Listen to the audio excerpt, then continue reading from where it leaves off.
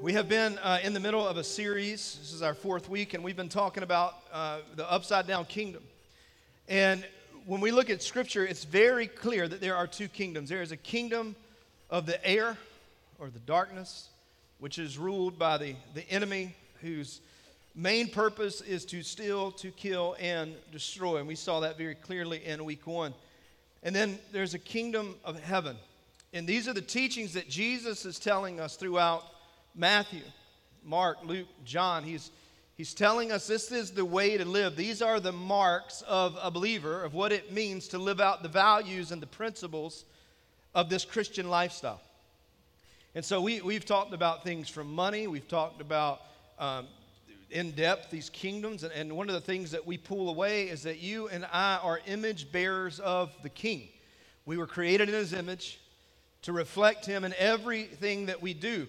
But we find ourselves living in a culture that is completely different from the culture that was created. From Genesis chapter 1, all things were created, and every time God made something new in the beginning, He said it was good. And the first time that He says in the Scripture that something wasn't good is in Genesis chapter 2, when Eve is not in the picture yet, and it's just Adam. He said, it is not good that man is alone.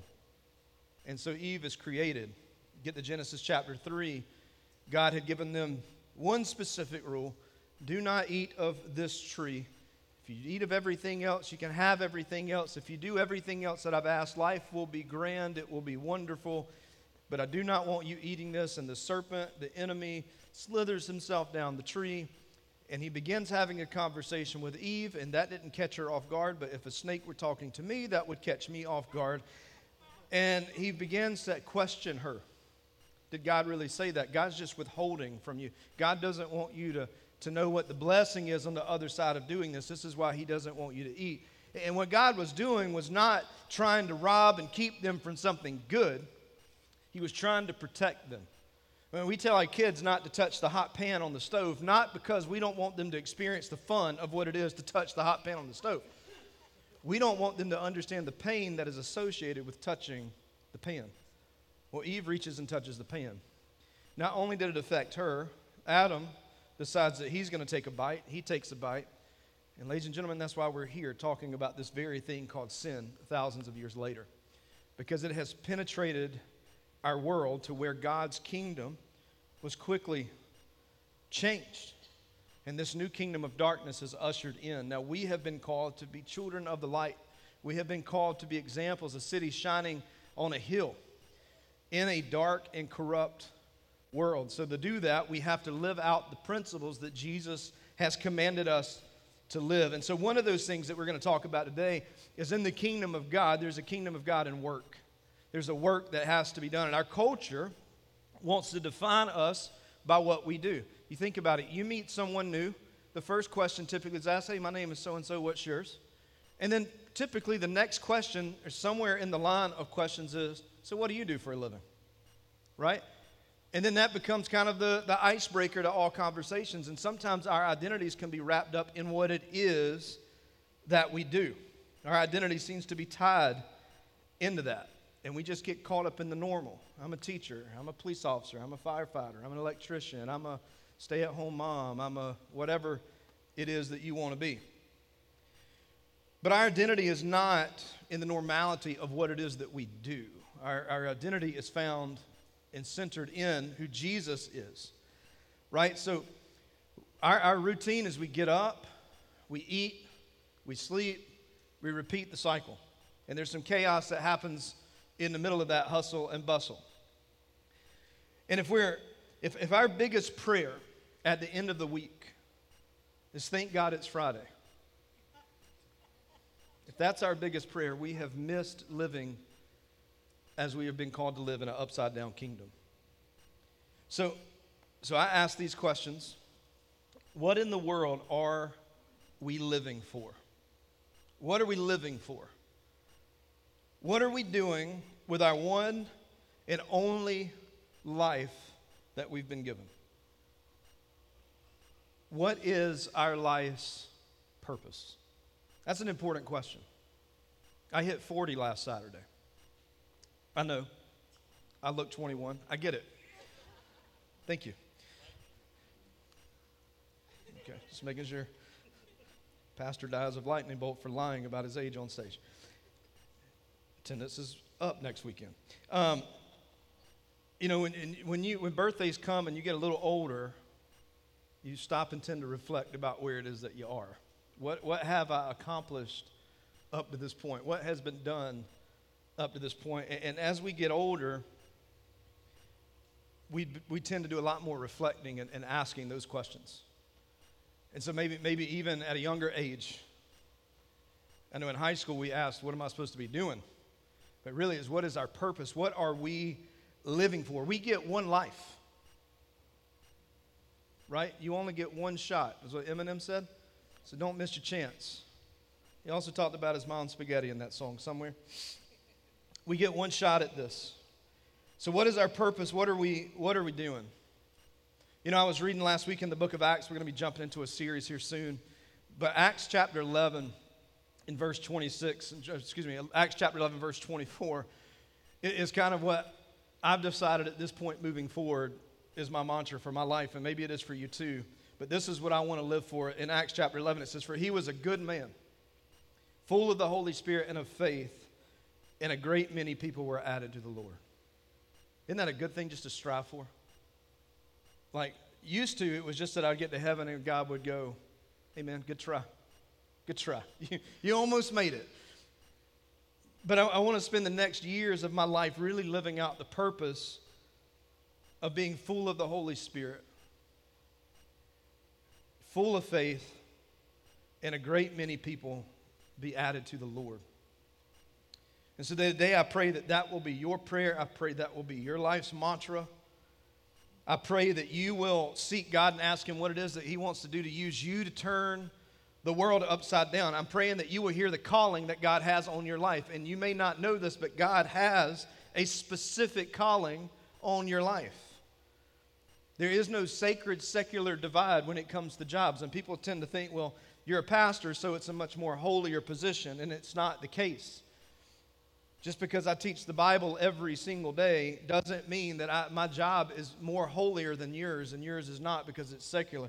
I'll just tell you that if you will see where you work and what you do as a platform to preach the gospel from, you have much bigger influence than I will ever have, because I'm around a bunch of Christians all the time, right? I have to get out and go places, and when you go places that sinners are, people tend to judge the pastor for going to those places.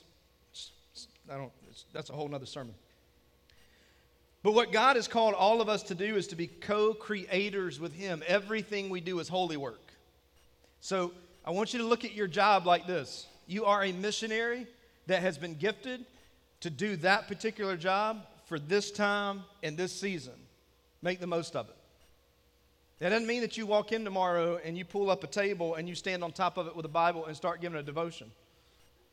Right? That'll get you fired, I'm sure. But what it means is, I'm going to live out the values and the principles of Jesus in this office, in this place, and I'm going to point people towards him. So God has called every one of us to be co-creators with him. It's all holy work.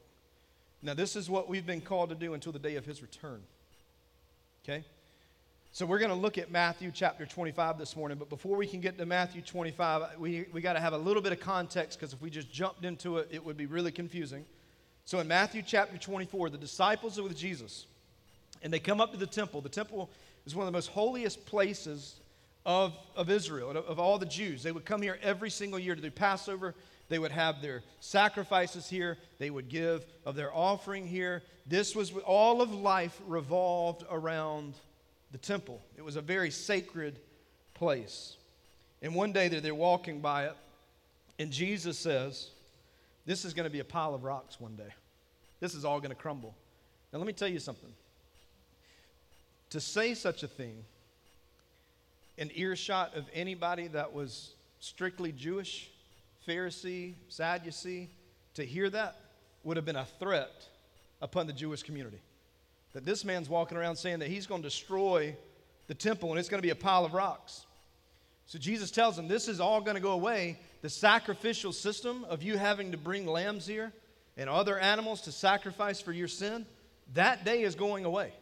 You're not going to have to do that anymore because the system is not going to be at work anymore because I'm going to pay the price. And they haven't realized yet that Jesus is going to be the atonement for the sins of the people. That he's saying that I'm going to wash every sin away. So the disciples asked this question in Matthew 24. Jesus left the temple and he was going away when the disciples came to point out to him the buildings of the temple. Oh, look at all these places, Jesus. What about these porticos? And what about that? But he answered to them, you see all of these? Do you not see all of these? Truly I say to you, there will not be left here one stone upon another that will not be thrown down. By the way, have you guys seen the temple in Israel? Oh, Jesus must have been right about that. Because today there sits the Dome of the Rock on the place that the temple was, and the Muslims control what used to be the place of the temple. By the way, the Muslims do believe in Jesus. They were so scared because the tradition is that Jesus will come through the eastern gate that they have literally cemented 12-foot thick cement just in case Jesus comes back. He can't enter because Jesus can't do anything. He can't enter through 12 feet because he didn't resurrect himself, So, but anyway, fun story. He says, so as he sat on the Mount of Olives, the disciples came to him privately saying, because this thing really rocked them a little bit, right? This is a sacred place, and you're talking about tearing it down. I don't understand what you're saying. So they came to him privately and said, tell us, when will we see these things? When are these things going to happen? Now, Peter, by the way, when he heard that the temple was going to be destroyed, he was like, this is awesome. When's this going down? Because I've been working on my knife skills and sword skills. And so Peter's ready, and he says this, tell us, when will these things be, and what will be the sign of your coming and of the end of this age? Tell us, when is this going to happen? So what they want to know is, this is all about the end times, and what they want to know, all through Matthew chapter 24, he talks to them on this topic of the end times. And in Matthew chapter 25, Jesus is going to tell 3 stories back to back to back to answer this one question that they're asking. Because really what it is when are you coming back? It's more like, what do we need to do in the meantime? Right? We don't like the meantime. We like to start and to finish. We don't like the things that happen in the meantime. So he says this, how are we to be prepared for your return? So in Matthew 25, there's these 3 parables. In parable 1, it's the parable of the 10 virgins. And basically the whole sum of that story is this. Don't miss the party. Because Jesus is going to come back, and we've got to be ready on his return. So surrender to Jesus. Then the 3rd parable that he teaches is a parable of sheep and goats. And it shows what a gospel-infected life is supposed to look like. When we are covered in the gospel and live out gospel values, this is what it would look like. But right in the middle of parable 1 and parable 3, Jesus shares a parable of talents. And what this whole thing is about is this, it's going to come down to this. Don't waste your life. Like you're sitting here asking these questions of when's the temple going to go and when the end time's going to go. And Jesus is saying, don't worry about that because it's going to happen. A lot of people get so caught up teaching about the second coming when many people have never heard about the first coming of Jesus. And he said, don't miss this. You've got one life. Don't sit here on this one life waiting on things to happen. So we get into Matthew chapter 25 and verse 15. He said, for it, now the it that he's talking about here, that is the question of what do we need to do to be prepared? When is all this going to happen? He says, for it will be like a man going on a journey who called his servants and entrusted them. Please tell me what that next word, he entrusted them his. You may think what you have is yours, but it's not. It's his. The relational conflict with the people that we have relational conflict with, they are his. The car you drive is his. The children you are raising are his. Your spouse, his. It is all his. Let that sink in for just a minute. It says that he entrusted to them his property. And then in verse 15 he says this, to the one he gave 5 talents. Now the talent, this is a measure of money. It's a 20 years wage, almost about $2 million. All right, anybody want to get in on this story? He says he gave one 5 talents, to another he gave 2, to another he gave 1, each according to his ability, and then he went away. Now some people say this ain't fair. He gave one 5, one 2, one 1. So that's not fair. Can I just tell you, Jesus is a king, not a socialist. Okay? He's going to give what he wants to give because whose property is it? His property. So it says this in 16. He who had received the 5 talents went at once and traded with them, and he made 5 more talents. He doubled it. He increased the gifting that he had. But I want you to catch this word. He was given 5 talents, and at once he went and traded and made 5 more talents. He was obedient. And delayed obedience is disobedience. Because all he had to do was take these 5 and say, oh man, look at this. I got it. I'm good. This is all I need. I'm going to sit on this. I'm not going to do anything. But was he asked to keep what he had to himself? See, the obedience that Jesus says is that go. Don't sit around and wait. Just go. And a lot of times that we sit around praying on stuff that God's already given us answers on, and we use that as an excuse, and we're just delaying the obedience. But delayed obedience is disobedience. So my question is, what's the one thing that God's called you to do that you keep praying about, that he's already clearly said? And I don't think that God is just after this normal obedience. God is after a new kind of obedience. It's an obedience that is born out of our desires. That when our desire is for him, because we realize that he is everything in all things, then that desire should push us to want to be obedient. And there's a difference between wanting to be obedient and having to be obedient. I remember growing up in church and talking to I always wanted to sit with my buddy in church. And I know I wasn't supposed to talk, but I wanted to talk. And so we talked, right? It wasn't my desire to not talk. My desire was to. So the way I looked at it was me getting in trouble in church at a young age was born out of my desire. Because I wanted to do the opposite of what I was supposed to. And Jesus says, listen, this is a whole new obedience. I want an obedience that will grow out of your desires, where you obey God because you desire God. And there's a difference in that. Having to do something, on your list of things that you do every day, there are things that you have to do, but you know good and well if somebody else can do it, and you'd love to give it to somebody else to do. And there's a difference between the things that you have to and the things that you get to do. Having to do is a burden mindset. Jesus says, I didn't come to give you burdens. My burden's light. And so this is an obedience that produces out of our desires. It's an act of the Holy Spirit. So just do whatever he tells you to, whenever he tells you to do it. And if you don't know what you're going to do, you don't know what that specific calling is, he's given us all a general calling, and that general calling is to go and make disciples of him. Just go tell people what you know. Well, I'll mess that up. Just go tell people what you know. The Holy Spirit's stronger than we are. He'll fix it. He says this in verse 17. He says, so also he who had 2 talents made 2 talents more. And these first 2 guys have done a good job, didn't they? But I want you to notice something about this second guy. He did not compare what his talents were to the first guy. We live in this culture where we worry about comparing everything that we have. And we get caught up in the comparison game, and then we feel like we got to have more, do more because this person has this. Don't compare. Guy number 1 has 5 talents. He takes his 5 talents, he trades, he gives 5 more. But the guy that had 2 didn't have as much. But he still takes what it is that he does have, and he makes good with them. The guy spent 0 time comparing what he had with other people. He just does what God tells him to. See, I think we get in trouble when we try to fulfill somebody else's dream.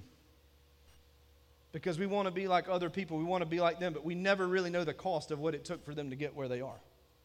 And so a lot of times we try to compare our lives with what has been filtered on social media. And this is what we want. This is what their life looks like. You guys know good and well. Y'all have all done family pictures. And if we could sit down and talk about the story behind the beautiful edited photo of your family picture, we'd be like, oh my gosh, man, I'm glad I don't have your kids. Am I right? Who's had a really bad experience to get to that one good picture in family picture? Anybody? Okay, we got a couple of people that are telling the truth. The other ones either haven't had a family picture or you're lying, and it's okay. But we always live in this thing of like trying to compare ourselves to somebody else. And comparison is a lose-lose situation. Because when we try to compare to what somebody else has, and why can't I have this, why can't I be like that, we miss out on what God has given us and the resources that He has given us. Because the last time I checked, Jesus did a whole lot of stuff with very little. You remember those 5 loaves, or 5 loaves, 5 food? You remember the food? Remember the Captain D's thing? He had some fish and some bread. And he made a multitude of it. Because here's the thing, a little in Jesus' hand is a lot. Whether it's your 5 talent, 2 talent, 0 talent. I mean, I was reading the Old Testament one time. There's a story of a guy named Balaam. And Balaam wouldn't listen, so God used a donkey to speak to him. I read that and knew I was called to be a pastor right there. That was me. If God can use a donkey, He can use me. So we compare our unfiltered lives to everybody else's filtered lives. Listen, in this in between, Jesus is saying we're on mission. Don't be comparing what you don't have with other people and what they have. Focus on what it is that you do have, and let's figure out how we can use it.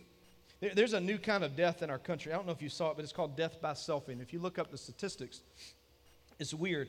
But 90 people a year die from taking selfies of themselves.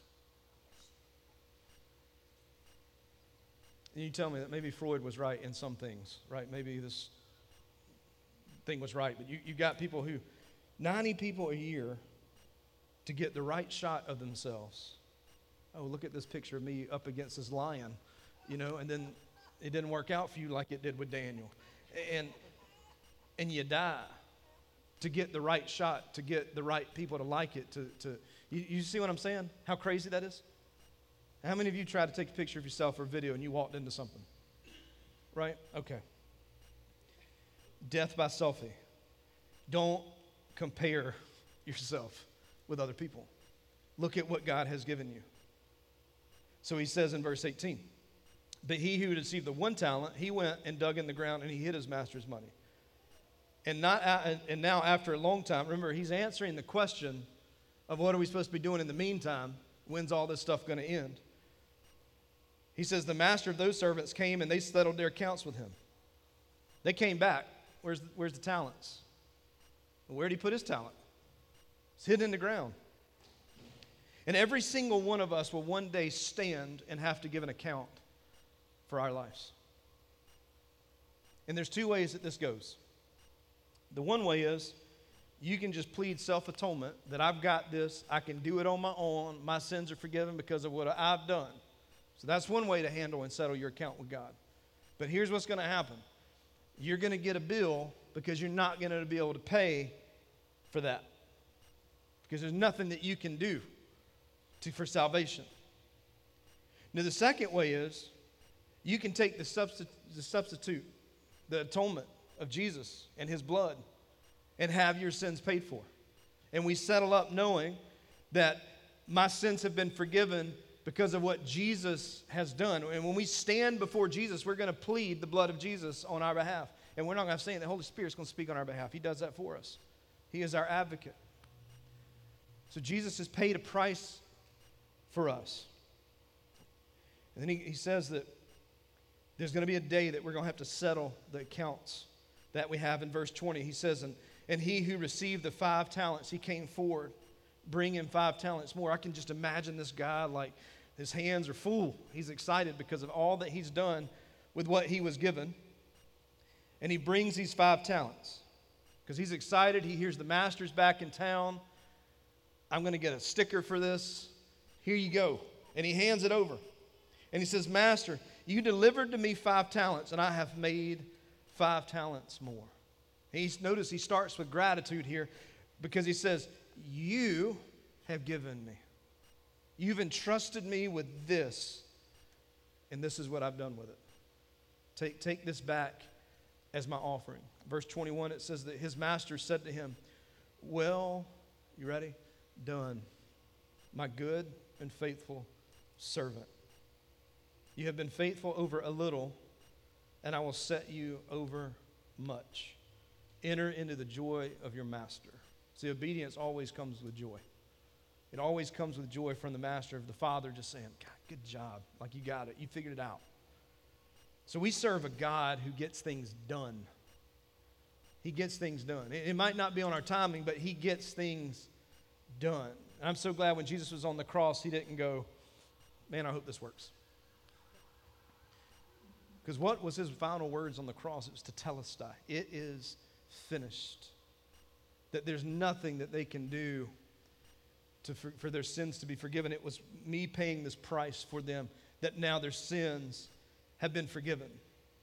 And so he says that he's a God that gets things done, and that's what he wants us to do. Now, the brother of Jesus, James, says this in his book. He says, be doers, because we're not called just to sit, because in this meantime of waiting on Jesus to come, we're not sitting here fiddling our thumbs and staring at the sky. We're waiting on him, but we've been tasked with this mission. And he says, be doers of the word, not just hearers. Don't just deceive yourself. So he says, if you just hear and don't do it, you just deceive yourselves. For if anyone is a hearer of the word and not a doer, he's like a man who looks intently at his natural face in a mirror. For he looks at himself and he goes away, and at once he forgets what it was that he looked like. But the one who looks in the perfect law, the law of liberty, and preserves, being no hearer and who forgets, but a doer who acts, he will be blessed in doing. So when you woke up this morning, the first thing you did is looked at yourself in the mirror and you took an assessment. All right, I'm going to have to do something with this hair, right? If it's just throw water on it, whatever it is. I'm going to have to do something about this breath that's kicking back off the mirror in my face. I'm going to need to do something with my face. I'm going to need to shave. You did an assessment, didn't you? Now, once you took that assessment, there was some doing that had to happen. All right, I've assessed my hair's a mess. There's a brush, here's this. I've acknowledged my breath is not great. So here's toothpaste, here's a toothbrush, here's mouthwash, here's dental floss, here's whatever it is that you use. And you did a self-assessment. Now, you get no credit for the assessment that you made. Am I right? Because if you walked in to work tomorrow morning, you walked into school, and you were tore up from the floor up because you just did this assessment, but you didn't do anything with your hair, you did nothing in your breath, people aren't going to go, you know what? I'm glad that you looked at yourself, though. You get all the credit in the world for just looking at yourself. What do you get credit for? Doing it. Man, thanks for brushing your teeth today, because we had this face-to-face conversation. I really appreciate that. Thanks for using deodorant.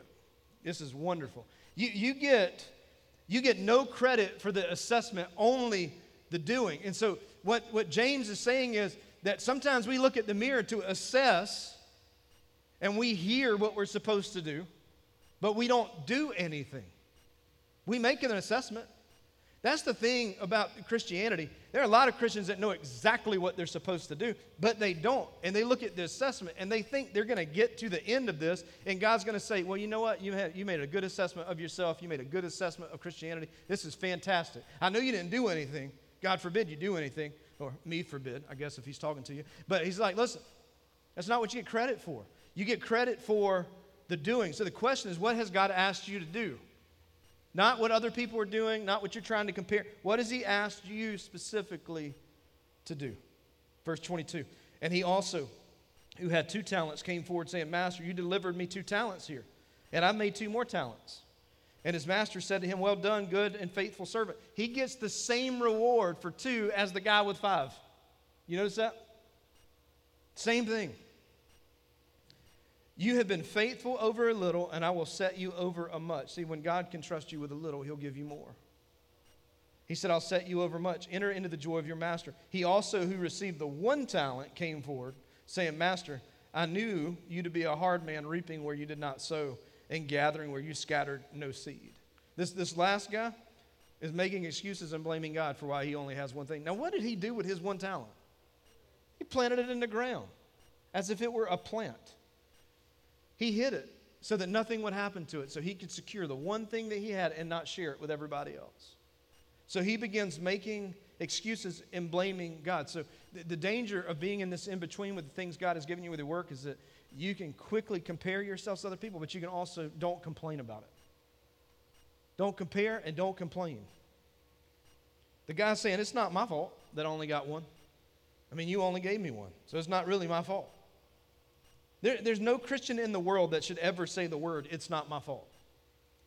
Let me tell you why. Because we follow a Savior that came to this earth and took the blame for a problem that was not his problem. The problem was ours, and he paid a price for us, and so we need to be like Christ, renewing and redeeming that which is broken. And so it's clear here that this guy didn't know the master.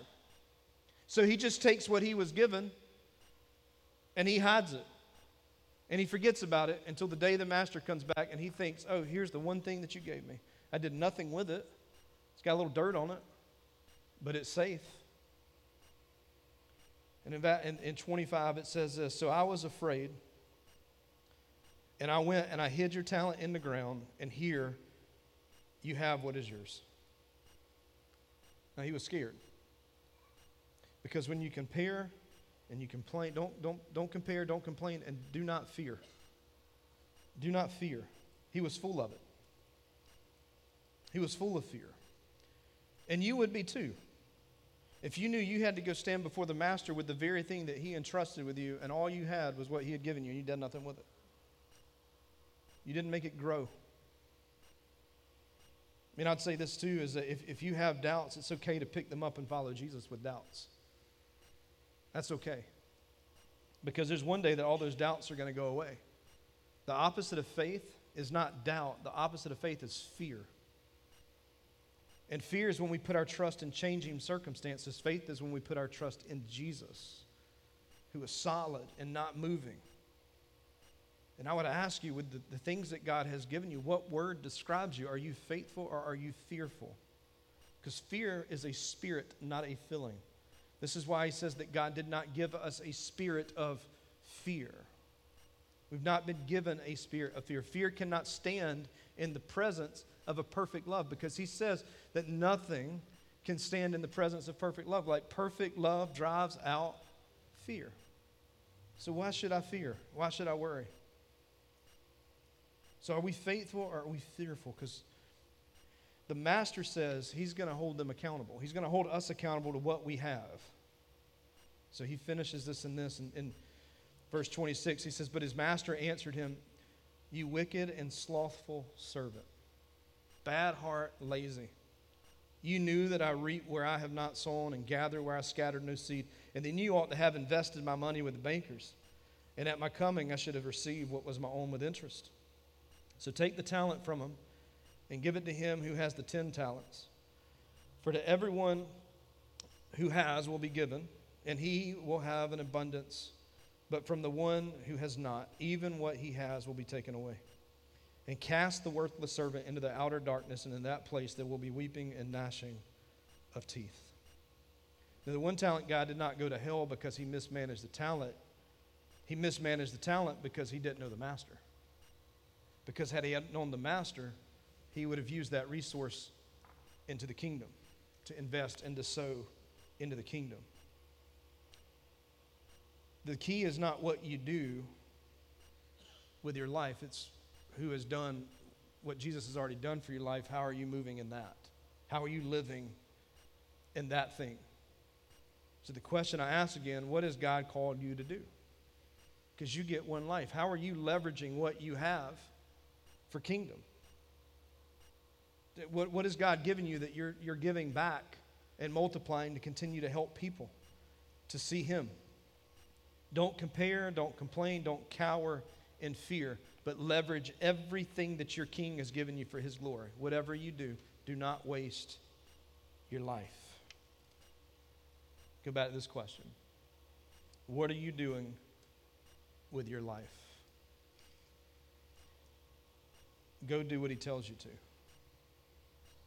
What would you do for God's glory if you knew you wouldn't fail? What would you do? If you knew he had called you to something and you wouldn't fail, what would you do? I remember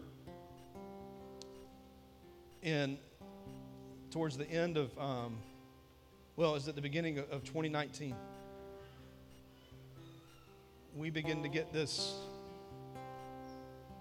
calling that God had put for a church to be planted out of a group of families. And we began having these conversations among each other and praying.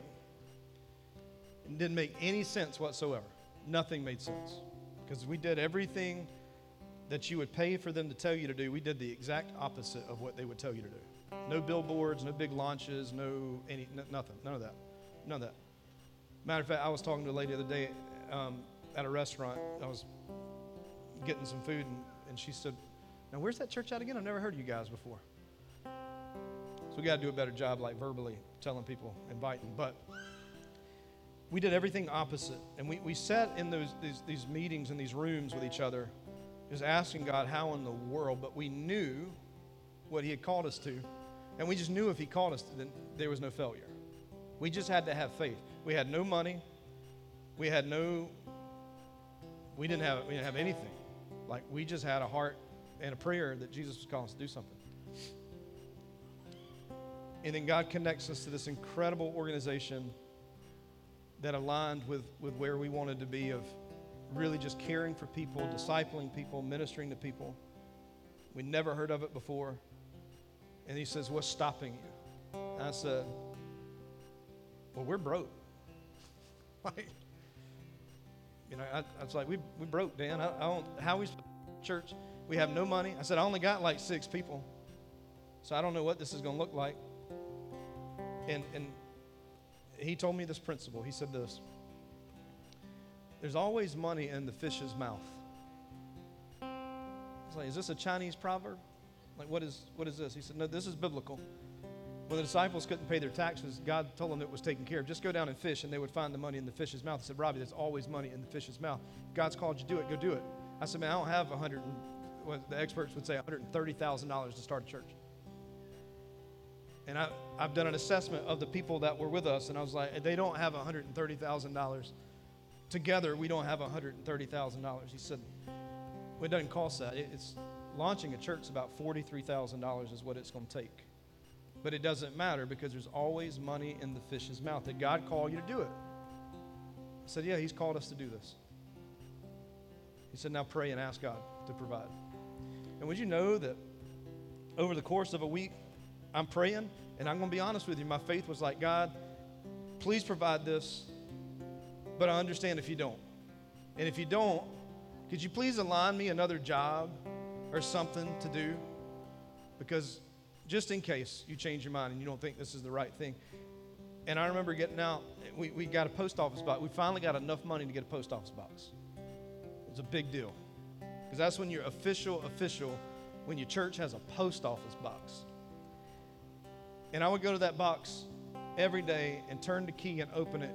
And I would just look in, and all I could see was everything behind that box, and there was nothing back there but people working, and nothing in our box. Every once in a while, I put a piece of paper in the box just so I felt like I got something in the mail. But a week into praying, my faith started building a little bit more, because I kept remembering that God told us to do this, and if he called us to do this, then he would provide to do this. And one day I stuck the key in that box, and I turned it, and when I opened, there was something in it. I was like, well, I didn't put paper in there this week. And I pulled it out, and there was a check for $45,000 from somebody I did not know. I called Brandon. I remember making a phone call to you going, you will not believe. And he says, no, I would. I do. I believe it. He always robs my faith thunder. And what we needed was there. What would you do if God told you not to fail? That he called you to do, and you knew that you wouldn't fail? For us, it was plant a church in Moncks Corner. And you're the result of those prayers. That every Sunday, God reaffirms what we've been called to do here. We don't have a building. We don't have matching chairs. We don't even have chairs. We're borrowing. But I believe that God has not ended that calling for us as a church right there. Because we have a job that needs to get done before his return. With a building, without a building, with chairs, without chairs, physically meeting, not physically meeting, it doesn't stop what he's called us to do.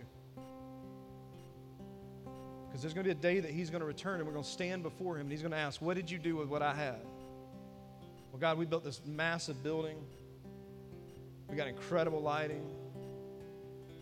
The smoke is amazing. You feel like the Spirit's in the room. The music rocks your chest. But God's not going to ask us how many people we had come to our church. What he's going to do is ask us how faithful we were with what he has given us. So the question is, what are you going to do with the one life that you have? And are you going to take the resources that he has given you? Are you going to invest those things? Or are you going to give those back and make a difference into the kingdom? Because that's what he's called us to do. And that's what pays off in the end. So let me pray for you. Father, I pray right now the Holy Spirit would speak to us. That sometimes when it comes to the things that you've given us, we hold tightly to those things when you've asked us to be open-handed. I pray that you would give words and give directions to people in this room, even right now as we're talking, that God, maybe the thing that they have a lot of is time, and they want to use that time to leverage it for the kingdom. How can they use that? It's maybe finances. It may be resources that are just sitting in their garage. It may be a spare room. It may be a whole house that they have.